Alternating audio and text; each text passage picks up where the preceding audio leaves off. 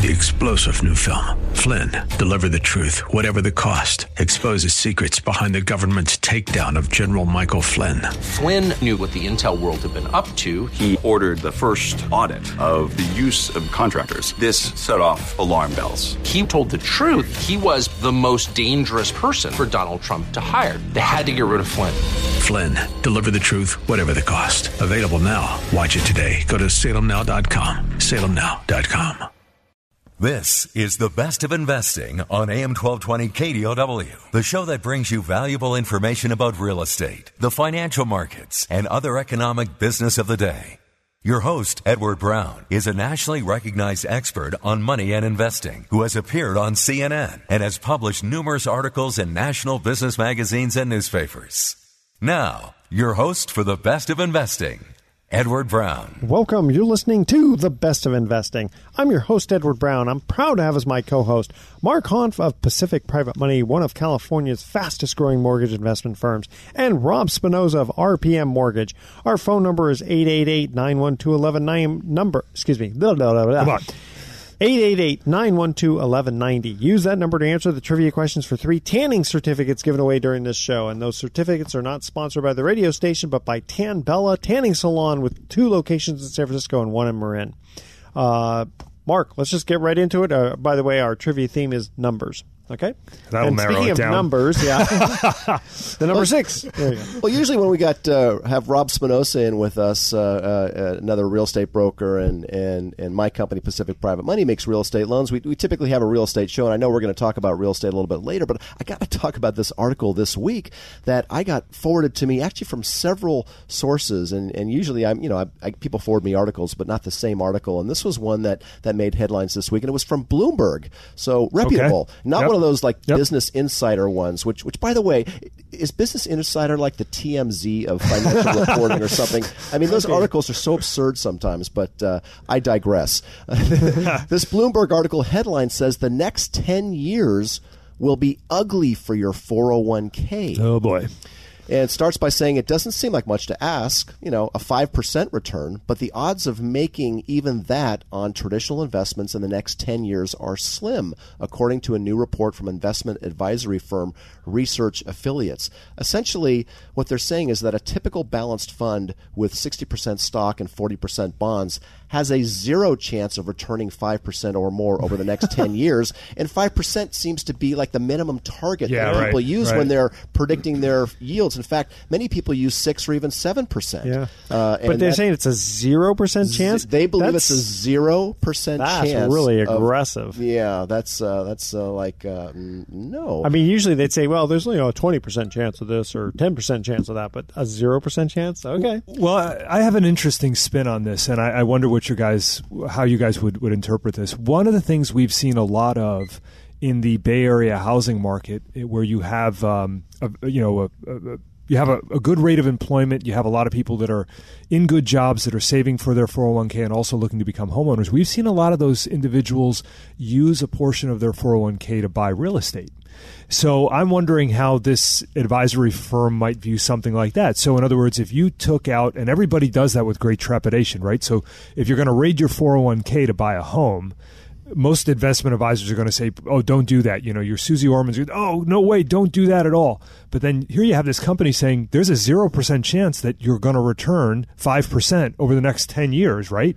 And if you had that in your house, how does that change the equation? Yeah, that'd be interesting because it does go on to say in the article that a lot of retirement calculators, predict that we'll make 6 or 7%, and so people save based on that. Right. But if they're only making 3%, they're going to have a massive shortfall. They'll have to work longer or retire with a substantially different standard of living than they thought they would have. Moral of that story: since most people's risk tolerance isn't likely to change dramatically, the amount you save may have to. Well, that's their moral. My moral of the story is if you're going to rely on stocks and bonds and a balanced portfolio of stocks and bonds to pay for your retirement lifestyles, be prepared for a pretty lean times. But if you've been listening to our show, The Best of Investing, which has now been on for over 6 years, we've been talking about mortgage investing and other alternative investments as a very effective and impactful way to boost the yield you earn on your savings. And even though we've seen some yield compression in our fund, we were consistently over 8 for several years, and now we've ticked a little bit below 8. 7.8%, not a bad yield. That's our year-over-year returns right now. So he doesn't have the same 0% chance of producing over 5%. And just one more article about the stock market while we're talking about it. This was this week in USA Today, titled "The Dow's 2-Year Trip to Nowhere."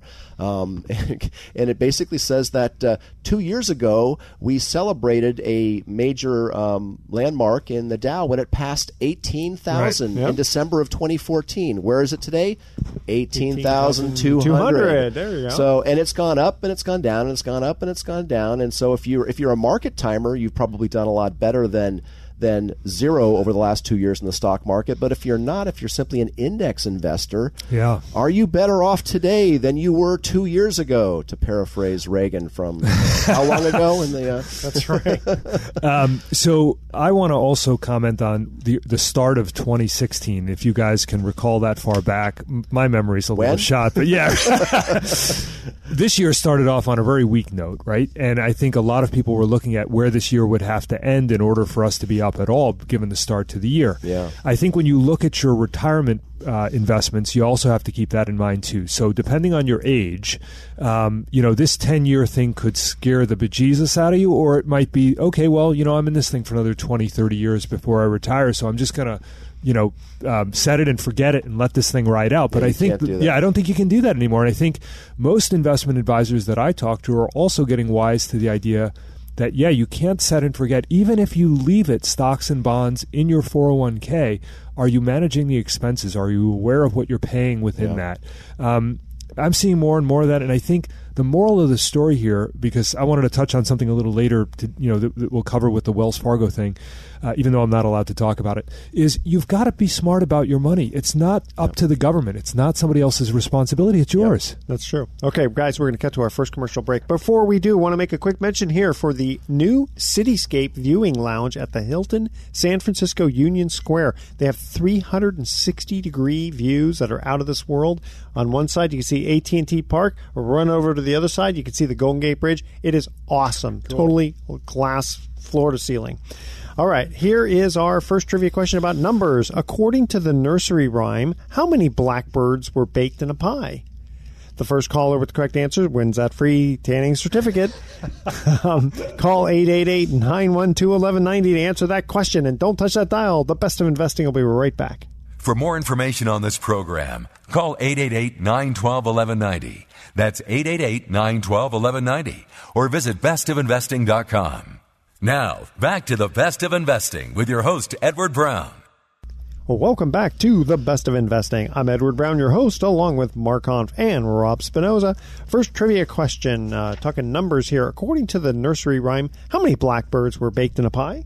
4 and 20 or 24? Or 424, yeah, exactly. 4 or 24. I was going to say 4. 4 and 20. 4 I don't know 20. why it was like that, but I guess they baked 4 and then they added because 20 it's more. A poem. Oh, there you go. All right. Mark, continue on, please. So we were talking last segment about 2 articles, one in Bloomberg and one in USA Today. The Bloomberg article was entitled, "The Next 10 Years Will Be Ugly for Your 401k," and the USA Today article was titled, "The Dow's 2-Year Trip to Nowhere," and the point being that stock portfolios and, of course, bond portfolios are underperforming. And the key to these articles is that there isn't a big expectation that that's going to change in the coming years. And I've shared on this show several times that as far as a year ago, last summer, not just the summer of 2015, that I read a major article in, I believe it was also in Bloomberg, that predicted that stocks would underperform over the next 10 years. So there's been a theme in these articles that have been coming out, and deeper into the article, it talks about how if you are accustomed to a traditional portfolio of a certain percentage of stocks and bonds based on your age and the suggestions on how that portfolio should change and be weighted over the years, it predicts that to get higher returns, you'd have to take on what a lot of firms call maverick risk. And that means holding a portfolio that could look very different than what you're accustomed to. Well, I'm going to, first of all, I say the term that using the term maverick risk, that's BS. I mean, what you really need to do is take charge. Exactly. You got to take charge of your portfolio. Right. And while you should always have a diversified portfolio, which contains a lot of traditional investments like stocks, like bonds, like other things, you should also carve out a percentage for alternative investments, including real estate, as you alluded to last segment, Rob, and things like mortgage investing, like maybe you invest in individual notes or mortgage pool funds like we offer at Pacific Private Money, and like many very good and excellent companies do throughout the state of California and other states as well. There are a lot of alternative investment options out there that have safety and security features if you know how to study them. Well, I was going to ask you about that, Mark. So what I was alluding to before was when somebody goes to buy a home and they look for their down payment funds, we've seen more and more individuals look to a 401k loan to either augment or be a large part of their down payment. But what you're talking about specifically is private note investing and things like that that can be put into a self-directed IRA, correct? I am. And so if you have a self-directed IRA, and I'm not talking about an IRA with one of the big brokerage firms that might even use the term self-directed, but really all they mean is you get to pick from their menu of stocks and bonds and other types of things. You have to have a true self-directed IRA with a company like IRA Services here in the Bay Area, where Edward and I both have our true self-directed IRAs. And when you have your IRA monies in one of those accounts, you can actually buy real estate in your account. You can invest in a mortgage-backed note. You can invest in mortgage pool funds. You can buy gold and jewelry through there. You don't have to do it through limit yourself to just over-the-table liquid stocks and bonds. So they basically administer those types of assets within the retirement account. Yes, they do. I got absolutely. it. Okay. Yeah. They do. And so you made a little mention earlier about Wells Fargo. You've got an interesting article there. Someone's predicting that maybe this issue with those bogus accounts is going to have more of an impact on Wells than they are leading on? Well, specifically the article says that they could lose up to 30% of their customer base. And where I want to go with this may not be where you would expect I would go with this. So Wells Fargo is a competitor of ours. I'm with RPM Mortgage, and we operate in the same environment where we're competing for residential mortgage loans, and Wells does a great job of that where they do it. We also have Wells as a correspondent, which means that they're one of the investors that we can select when we go to find. They're friendly, in other words. Yeah, they're friendly. So I'm the last guy that's going to go after Wells and say, they did something wrong, and therefore, they should be burned at the stake. Wells has this customer base, prediction. I feel is not accurate, because even in the last week, despite all of the bad press, we've competed against Wells on a number of deals, and the customers that have been pitting them against us have had no issue with this. So I think it comes down to dollars and cents, and I also think in the case of banking, Wells comes down to convenience. I mean, you can't throw a stone here in the Bay Area and not hit a Wells ATM, right? I mean, they're everywhere. And their technology is fabulous. Yeah, they got the best ATMs around, and I bank with Wells Fargo. And I have a Wells Fargo home mortgage, and I love the online banking. I can do wires. I can transfer money around like crazy. I can do just about anything I want to do on their website. So where I'm going, and my mobile app. There you go. And a lot of people mobile banking, right? So where I'm going with this whole thing is that when you're watching Wells, take the beating it's been taking, realize that without Wells in the picture, you as a consumer, your choices are going to be limited, because what happens? Lose out. You're going to lose out, because what happens to Wells is also going to happen to Chase. It's also going to happen to B of A and Citi. And even if it doesn't happen to them, don't think for a minute they're not going to be on red alert for the same thing to happen to them. Well, there'll be, or the antitrust, they'll say less competition, we're going to swoop in. Right. And you're making a good point, though. What I think is going to happen is I think heads are going to roll. Of course. I think more people are going to get fired at Wells than we were led to believe when Mr. Stumpf kind of waited a little bit before he finally saw the writing on the wall and retired, quote unquote. But for the consumer, I got to think that this is actually potentially going to be a good thing because Possibly. they're going to bend over backwards to try to do the right thing to salvage and save their reputation and to provide the best services and to go out of their way not to be confused or ever accused again of doing this kind of activity. I agree with you on that, and I would say this, and just last week, as a matter of fact, I was looking at an applicant's bank statements, and he banked with Wells, and lo and behold, I see the 6 or 7 accounts, and there's very little money in any of them, and I'm almost certain that they didn't open all of those. He didn't open all of those because I don't need 14 accounts with $5 in them. But at the end of the day, I feel, and this is me talking, this is not RPM talking, this is Rob Spinoza talking, but I feel that if you have accounts on your statement and you don't know what they are, you make the phone call to Wells and you say, hey, why is this there? Have I been charged any money on it? And you get out of that predicament. Yeah. They were clearly wrong to set them up under whatever incentive plan they had. I'm not giving them a pass here.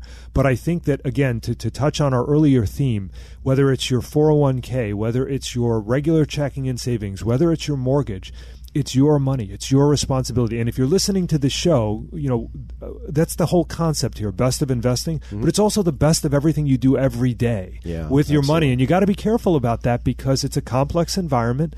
And you're looking out for your own store. At the end of the day, it really comes down to you. It doesn't come down to Elizabeth Warren and Richard Cordray and all the other people. It's up to you. It's an opportunity to force them to stand up, be counted. Earn your business. Right. Earn our business. Take responsibility for what they did. And now they need to be the best they can be. Right. All right. We're going to cut to another commercial break. When we come back, we got a couple of questions here. One has to do with co-signing a loan. Okay. Very important. And also about this 8% in your fund. Okay.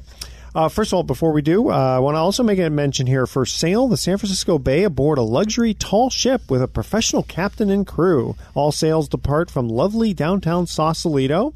And check out San Francisco Bay, what it has to offer on the schooner Frida B. www.schoonerfridab.com or call 415-331-0444. All right, here is our next trivia question about numbers. How much is 7? And the answer is not blackbirds, by the way, as in the Gettysburg Address. The first caller with the correct answer is going to win a free certificate at Tan Bella for 3 tanning certificates, which, by the way, you can use for anti-aging. You have to give them a call to find out what that's all about. Better do it fast. Yeah, exactly. That's right, before you age too much. Call 888-912-1190. Answer this question. How much is 7 years? Don't touch that dial. The Best of Investing will be right back. For more information on this program, call 888-912-1190. That's 888-912-1190. Or visit bestofinvesting.com. Now, back to the Best of Investing with your host, Edward Brown. Welcome back to the Best of Investing. Again, I'm Edward Brown, your host, along with Mark Hanf and Rob Spinoza. Second trivia question about numbers. How much is 7? 87. That's very good, because 1776 plus 87 is 1863, which is when he gave the Gettysburg Address. Now, don't ask me how deep a fathom is, because I don't know that. Don't ask me how deep a fathom is, because I don't know that. Oh, it's some nautical term. There you go. Okay, so Rob, we have an email for you. It says here, I co-signed for my son's auto loan, but now I'm looking to refinance my own property. Will my mortgage lender count my son's loan against me? Okay, so this is what we know in the industry as contingent liability. It means that there's a debt out there that you've co-signed on. You may not be making the payments. You might not even be the primary note holder, but it shows up on your credit report. So when you go to make a loan application, we see it there and we assume it's your debt, right? How do we know otherwise until you tell us? So the rule of thumb on this, and it is very nuanced, and it depends a lot on the type of loan you're trying to get, whether it's a jumbo loan or a conforming loan. But the rule of thumb is that if you're not the primary obligor, meaning that you are not the you're not the primary note holder, you didn't make the loan, and the person who has been making 12 months of payments on that, and the payment history is good, we can generally take that out of your debt ratio. So you can get that basically out of the equation entirely if you have those things. It gets more complicated where you don't have a 12-month history. Let's say you just co-signed. Pretty much they're going to want to include the debt because we haven't proven that other person is making the payments on it. And if I could give any counsel to anybody who may be getting themselves into this situation, if you're going to co-sign on something, don't take the obligation on yourself for that person. Have that person go on it with you on the note, whatever it may be, real estate, auto, whatever it is. And it's just easier to document that way. Documentation is the key in our business because we have to prove everything. You know, does the term co-sign even really mean anything anymore? I mean, essentially, what I've been told term. that it's you're on the loan with somebody else. I mean, it might as well be your loan for the most part. That is the default position that we take. Is that because in the post downturn world, the Dodd-Frank world, we are working to prove ability to repay. Yeah. So every loan application that comes across our desk, if we don't demonstrate that the borrower had ability to repay, we could lose in any foreclosure defense. The consumer could level one against us, and we would say, "Well, we didn't accurately follow up on that debt." Yeah. And I think decades ago, the whole idea of co-signing was that you were just kind of lending your name and credit, but really, people didn't think it was going to actually impact them personally. Right. But now everything's FICO driven now. Everything's credit score. So for all intents and purposes, right. if you're co-signing, you're basically taking out the loan for that person. Well, I remember some years back there was a guy who put up his house as collateral every time. The guy for bail bonds. Okay. And it never came up, and he kept making like $1,000 every time. And then one time, a prisoner who was supposed to report jumped bail. Yeah. And he went to court and goes, "Oh, well, I didn't really mean to put my house up," And the judge says, "Well, but look how many thousands of dollars you made by doing it." Yeah, you did. Yeah, and there you go, Edward. That's exactly what we're looking at. If we say to an end investor, let's say that consumer comes back and says, "Well, I could never afford this loan because I have this car payment." Even though it was my son's loan and he was making the payments on it, I was obligated on it, so I was actually making the payments behind the scene. We didn't document that. That goes Sorry, for we're personal in trouble. Guarantees and all kinds of stuff. Yeah. If they're public, It's sort of like also like people who sign up for the I'm not against the military at all, but just people who sign up for like National Guard and then suddenly when end up being deployed. And it's like, well, wait a minute, I didn't sign up for this. Yeah. Well, almost did. No, you did. You kind of did. I just wanted to work out on weekends. And get paid for it. And Mark, you said sign. You co-sign. It's still your signature. Right? There you go. Ergo the second part of that. Right. Yeah. Okay, so Mark, we have. By the way, how do people get hold of you? How do people get hold of you? They can find me on the Best of Investing website. My profile is there. If you're ever, if you do a Google search, I'm on Yelp. Rob Spinoza in Mill Valley. I work for RPM Mortgage. 415-367-5959. And I bet you have a lot of stars on Yelp. Got a lot of stars. I bet you do. Hard earned. Yeah. And no pictures in the post office. Okay, Mark, I received an email for you. It says, with interest rates still hovering in record lows, will you continue to pay around 8% in your fund? Me personally, or the Pacific Private Money Fund, which is a mortgage pool fund that we formed at Pacific Private Money a number of years ago, due to the fact that we've been doing mortgage investing with individual notes and individual investors for many, many years, and we've done over 1,000 of those. And we got to a point where we had so many individual investors clamoring for the high yields that you can earn investing in mortgage secured notes. Anywhere between 8 and 10% on individual notes is fairly typical in the Bay Area. But we decided that since we had more and more people calling us and fewer of them were able to get in on notes since they're very competitive, we decided to create a mortgage pool fund, which is actually a pretty typical business model. As companies like ours grow, you get more and more investors, you reach critical mass. Now it's time to really take advantage of that popularity and start a mortgage pool fund. And if you're a reputable company with integrity and you get a good deal flow, meaning you get a lot of applications because you have to kind of weed through them. At Pacific Private Money, for example, we read through about 9 out of 10 applications. We usually say no to about 9 of them, and that one really fits kind of our niche that we're looking for.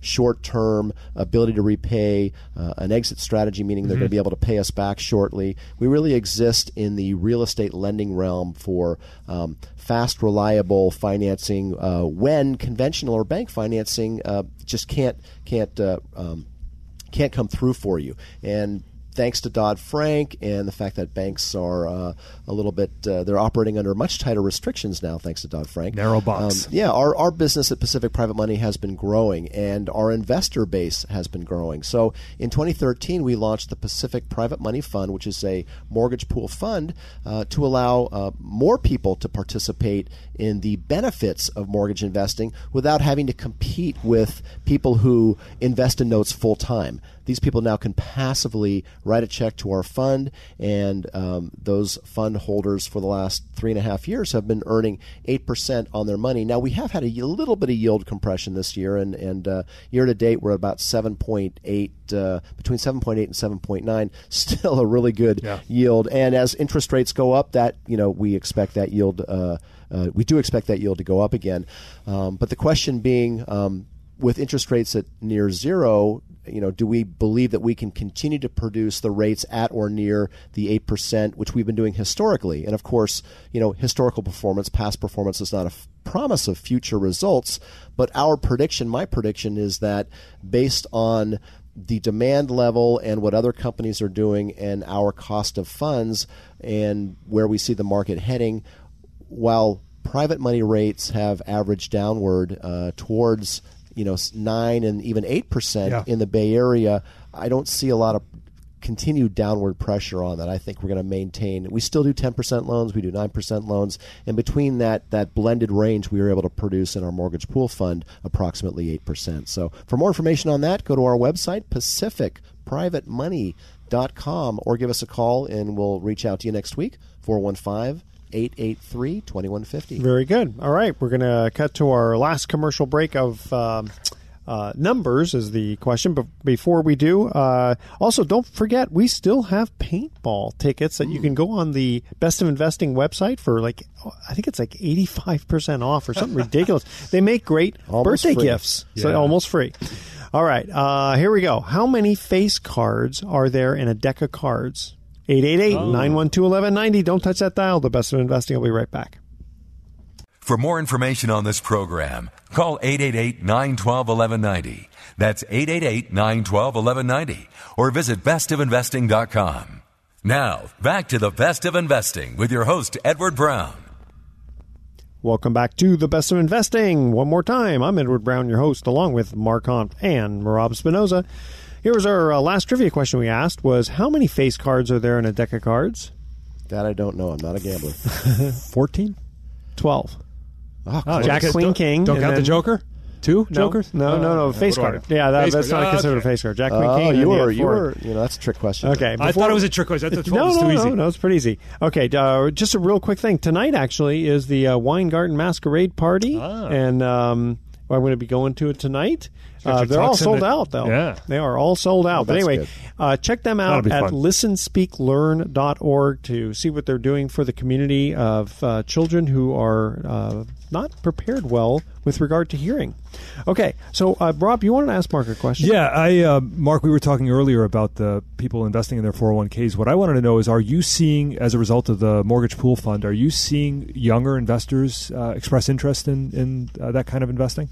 I'd love to say yes. I actually do have several investors in their early 20s, but of the over 100 investors we now have in the Pacific Private Money Fund, the vast majority of them, I would say, they start in their 50s and in the 60s, 70s, and 80s. That's what I would expect. Yeah. I just, I'm reading articles that support this, but it just seems that millennials aren't really all that interested in I just think they don't. I just think well, they don't know about money, it. But I don't know that they're interested in looking out for their long-term. Plus, you have to be an accredited investor and stuff like that. So maybe they haven't taken steps. So right, if they're not accredited, so that's right. You do need to qualify with a certain minimum net worth value in order to invest in our fund. But again, for more information on our mortgage pool fund and how you can participate in mortgage investing for 8% or more, I think you're historically on your yield on your savings, check us out at pacificprivatemoney.com. Okay, so I usually ask you a deal of the week, because the question that we haven't even talked about yet is, how can you pay those kind of rates? What kind of loans are you making that would allow you to earn that kind of? They must be risky loans to people with bad credit who are in financial distress, right? No, not necessarily. Okay, not necessarily. In fact, very rarely do I even make those loans. So I talked to a guy just a few days ago who owes the IRS $500,000 from past divorce and all this other kind of stuff. Business wise, he broke up with his business partner, but now he was running for president. Yeah, close. But anyway, the guy does a very good job. Okay. In his job, he's making lots and lots of money, but he's got this IRS lien of $500,000, right? But he made this agreement with the IRS to pay them like little bits over like the next 500 years. Right, he's got a payment plan. Exactly. Right. So the IRS actually contacted him and said, we want to get this monkey off both of our backs. Right? They were the sometimes proactive. have programs where they'll say we'll offer you a discount. There you go. Yeah. Exactly. Okay. So it turns out that this guy can maybe get as low as a $150,000 settlement, and so that knocks $350,000 off of his lien. Thing is, it's on his house. Yep.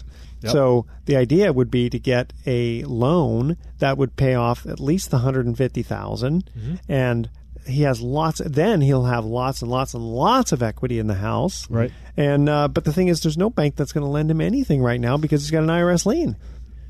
So there's a good loan for you. That's the catch-22. Yeah. Absolutely. No, I love stories like that. There are. I mean, that's why we exist at Pacific Private Money, is to make real estate loans to people who are in catch-22s, and that's very typical. You got people who have equity in their homes, but they don't qualify for these new HELOC programs that we're going to talk about with Rob in a minute, and we serve those. And we also serve people who want to compete for a home in a marketplace that still is going oftentimes to cash buyers who can close quickly, and because it takes longer these days for many mortgage brokers to close a deal. Not Rob, but others. No, we just brought the plane down on a couple of deals early. Really critical sort of contingent sort of stuff where the real estate agent was looking to close, another and needed one to close on time for that to happen. And we excel in situations like that because you really have to break down how is everything playing out, what are the priorities, what do you need to address first, and how do you get from point A to point B with all the variables. Yeah. It's something we see a lot of, and I think private money does that exceptionally well because you don't have to jump through as many hoops. But we do see a bit of that too. What I was going to talk about, Edward alluded to it earlier, was Mark's favorite publication, Business Insider. The TMZ of financial reporting. The TMZ of financial reporting. I happen to bring in an article from Business Insider about people in California are starting to use their homes as piggy banks. Now, wait a minute. Yeah, this isn't 2005. Like ATMs? This is a great headline because everybody wants to, they're all afraid of this, right? So, we are seeing more of this, but it is very different. What I'm seeing is very different than what we saw in the early 2000s. We're not seeing people do this carelessly or for very frivolous things. We are seeing it now. Where I like to see it most and best is when people do a debt consolidation of higher interest rate stuff, things that's really killing them. Credit cards. And as long as they don't go back into the credit cards and build them up again. Right. And you bring up a great point there. But responsible debt consolidation, we're seeing more of that because people have equity in their homes again, and there are a couple of different ways they can do it. They can reach it with a home equity line of credit. They can do a cash out refinance. They can do a fixed rate second mortgage. But we're seeing it across the board. And of course that raises some eyebrows. People are concerned we're headed back into a place where we have been before. Dodd-Frank won't allow that. So, yeah, I mean, I think that when you start looking at access of home equity, what we often see when it works best is people will consolidate higher interest rate debt. Maybe they'll do a little bit of home improvement. And at the end of the day, they'll end up with terms that are better than the terms that they're getting out of.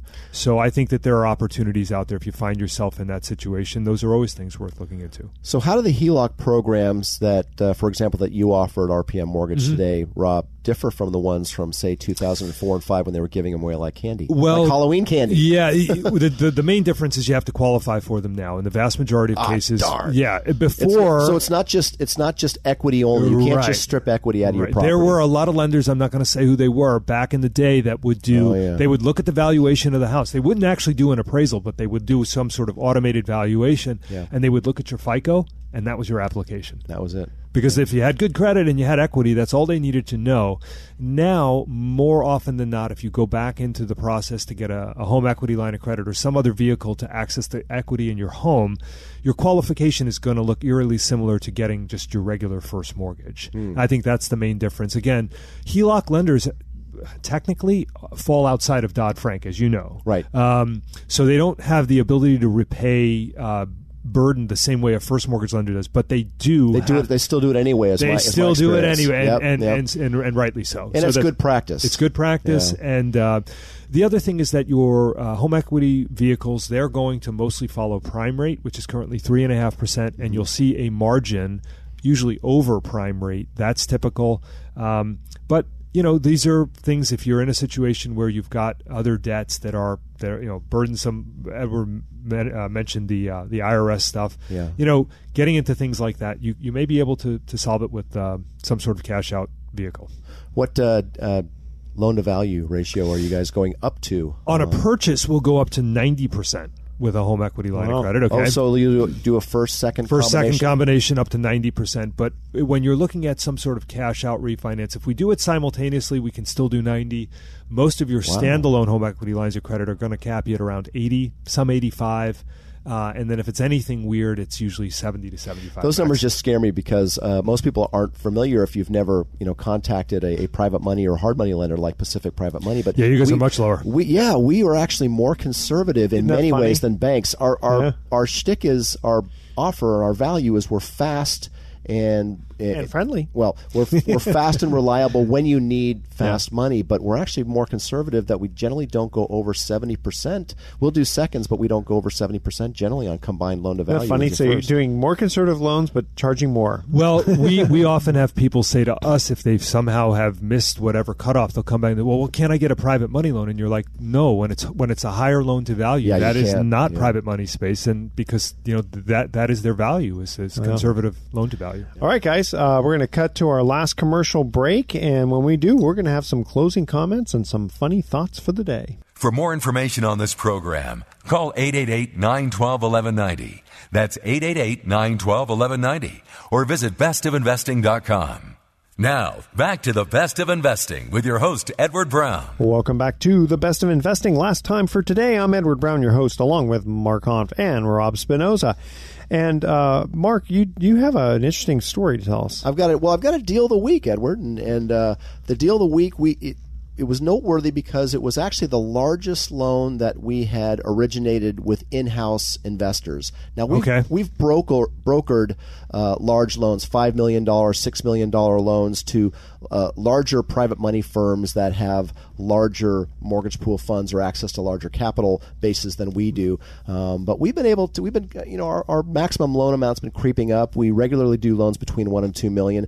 This particular loan we closed was $3,080,000. It's a big loan. On a $4.4 million purchase in Woodside of a beautiful home. In fact, so nice, we're going to do a little email advertising, kind of a just-funded email blast to our mortgage brokers and realtor referral partners to let them know that, hey, we just closed this loan and very quickly. So I got a call a week ago Monday from a realtor who was desperate. The transaction that she was leading for her client, she was the buyer's agent, looked like it was going to fall through because the bank loan of $3 million had been they had already gone through 2 extensions on the contract. The seller was unwilling to give any additional time. They said, if you don't close this by Friday, remember, she's calling me on a Monday saying if this doesn't close by Friday, the seller is going to keep the $130,000 non-refundable deposit and sell it to a cash buyer who was in backup position for a higher price. So some loan officer somewhere is sweating. The seller was actually going to make, that was going to be like a real bonus for this guy. And so the buyer was, of course, justifiably upset, and we were able to do this loan. I wasn't sure at the time. It's like, okay, $3 million. Yeah, it's a lot. It was actually $3 million, but we baked in some extra monies for closing costs, which is why it was $3,080,000. But we actually did not close on Friday, but we were able to issue a letter of commitment to close that loan. And so this past week, we funded on our investor. In fact, funded on Monday, and we were on record on Tuesday. And so it was the largest loan that we had ever originated with private investors. We didn't put it in our fund because our fund didn't have $3 million. And in fact, I don't know that I would put a loan that large in our fund in its current size. Now, when heavy our fund concentration. when our fund you get a $21 million fund, that's And it was really, it just, as we kind of dug down as to, well, what happened with the bank? I mean, this guy he made great money, had over 800 FICO score. I mean, everything about him was golden. It's just that those files are never simple. Right. It's a $3 million loan is not a simple loan. There's not a lot of banks that will do that high of a residential financing, and they just couldn't wrap their arms around everything about this particular borrower who had, it wasn't a simple W-2. No, it was a little bit complicated. People of that high net worth are never K1s, that simple. And you were able to fund it in 4 days. Right now, yes. Well, we were able to get a funding commitment in because literally a couple of days. The residential mortgage lender is looking at all of the details and nuances of all of the things, but you guys are looking at it like this guy is gold. Right. This loan's going to perform. So we get the application on Monday. Monday afternoon, we start calling and smiling and dialing our investors. on Tuesday, we contacted a family, a high net worth family down in the peninsula who are actually licensed realtors among the family members. And so that Tuesday night, they went and toured the property. I was going to say they could go see the property. Called us, said, "Hey, this is great. We're in." And on Wednesday, we started the disclosure process. We're drawing loan docs on Thursday. They signed on Friday. We funded the following Monday and recorded Tuesday. I mean, it just all happened boom, boom, boom, boom. And let me tell you, those type of transactions are never easy to do. I mean, we had to drop everything and get this file done. But the moral of the story is that that's why we exist. We exist to save transactions. And that's a great story. We're not a hard money lender out there making loans to borrowers in distress. We're out there saving deals for people, for families. How do people get a hold of you again? PacificPrivateMoney.com is the easiest way. PacificPrivateMoney.com. All right, guys, here's our thoughts for the day. We're going to cut out for the day. How's this? Why do we say something is out of whack? What is a whack anyway? But we're out of it. Okay, we're out of it, yeah. And if love is blind, why is lingerie so popular? I thought that was cute. And then this actually comes from Jimmy Fallon.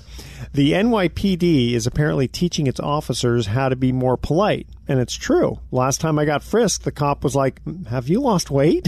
I thought that was pretty good. Thank you, Jimmy Fallon. That was funny. That is good. All right, tune in next week to The Best of Investing. We're going to be giving away more free prizes for answering trivia questions. Thanks for listening. On behalf of our team, I'm Edward Brown, wishing you the best of investing. You've been listening to The Best of Investing with Edward Brown. For more information on this program, call 888-912-1190. That's 888-912-1190. Or visit bestofinvesting.com. And join us again next week for The Best of Investing on the Bay Area's business leader, AM 1220 KDOW. This radio broadcast is in no way an offer to sell securities except where applicable in states where we are registered or where an exemption or exclusion from such registration exists. Information discussed during this broadcast, whether stock quotes, charts, articles, or any other statement or statements regarding market or other financial information, is obtained from sources which... 3-star General Michael J. Flynn, head of the Pentagon Intelligence Agency, knew all the government's dirty secrets. He was one of the most respected generals in the military. Flynn knew what the intel world had been up to. He understood its funding. He ordered the first audit of the use of contractors. This set off alarm bells. The explosive new documentary, Flynn, Deliver the Truth, Whatever the Cost, uncovers the facts behind this scandal. Flynn told the truth. He was the most dangerous person for Donald Trump to hire. I find out the worst enemy that I'm going to face in my life is right here in America. They took my assessment and they wanted me to change it. And I was like, I'm not changing it. They had to get rid of Flynn. With in-depth interviews, archival footage, and never-before-seen personal records of the man behind the headlines. I just felt like I was drowning. Flynn, Deliver the Truth, Whatever the Cost. Available now. Watch it today. Go to salemnow.com. salemnow.com.